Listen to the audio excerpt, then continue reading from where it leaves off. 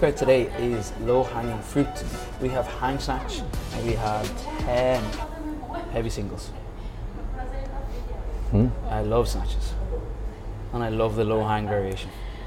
Why are we, what do you want to say about, describe what a low hang is and then why we're doing it? The low hang, we deadlift it up to the hip and then we lower it into a hang position, but instead of stopping above the knee, we go below the knee.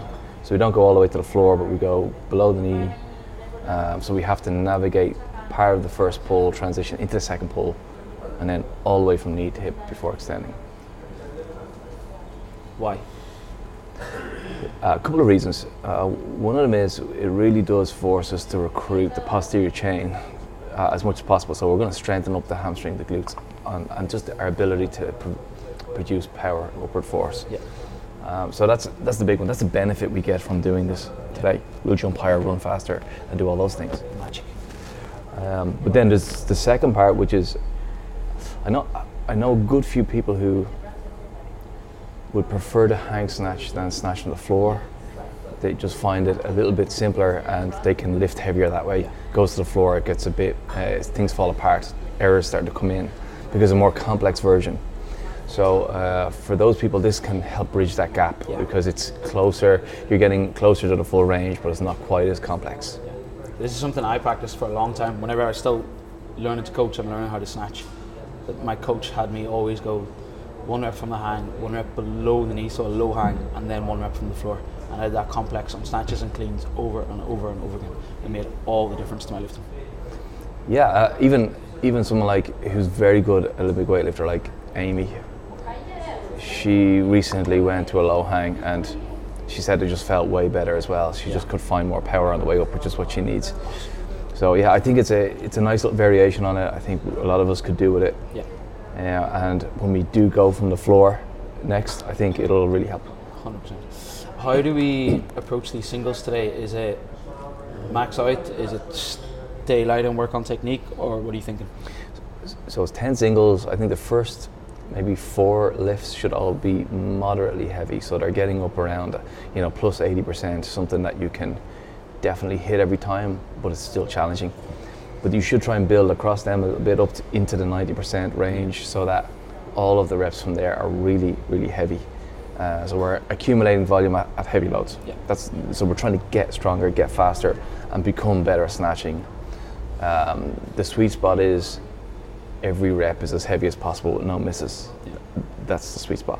But I mean, look, when we do 10 singles and they're all heavy, there's an element of jeopardy to it that you will miss some, and that's fine. Yeah. But you're just trying to basically get as heavy as you can and see can you still hit it. Yeah. The missing in snatches is a real tricky one, isn't it? Because you told me a story quite recently about Clarence Kennedy, the really famous Irish weightlifter, and he hit like a 180 snatch or whatever it was, but it took him like 20 goes to hit it. And I told the story the first time I hit an 80 kilo snatch. It took me 10 goes. I missed it 9 times, and my stubborn ass stayed in the gym on my own until I hit it. Where's the sweet spot on that of like, right, I missed that, should I do the same rep again, should I go lighter, what's the way to approach it? Yeah, that's a different type of session, and there are days where we have to be stubborn, we've got to dig in and not accept it, and we can work our way around to hitting something. Yeah. It's not the goal today. The goal is to get consistently good with heavy weight. So there are good misses and there are bad misses, if you look at it that way in this session. A good miss will be, I'm trying to improve something and I go and I hit a lift and then I do it again and then I might miss it the next one. But it's in an effort to try and improve something, which usually means a change from how we usually do something. Yes.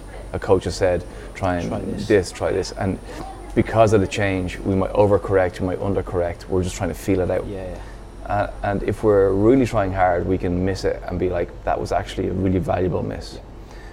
There is also garbage catches, right? We can make lifts that are shit. Yeah. They're very little value.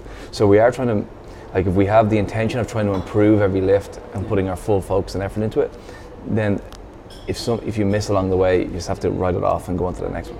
That makes me think of, remember we did the heavy hang cleans a couple of weeks ago, and Owen Delaney in my 630 crew had an awful day of missing. but I gave him a thing that completely changed how he lifted, like how he did the clean, and he attacked that, and he did that really well, and it didn't pay off very well on the day, but he came away from it going, yeah, but I feel the difference. I can do, and it'll apply now again today for this, where if he can bring that back into it, the misses might happen, but it's what it gives him 10 weeks down the line, whenever. It's a work on, right? It's a work on. And when we're in that zone where we have to accept that there's going to be some pass and fail. That's the whole point of practice. Like if it's all just pass, we're probably not under enough pressure, we're not trying hard enough to push our boundaries. So there has to be an element where we have to accept it. But we do go in trying to hit everything. That's the point. It's not like trying to miss.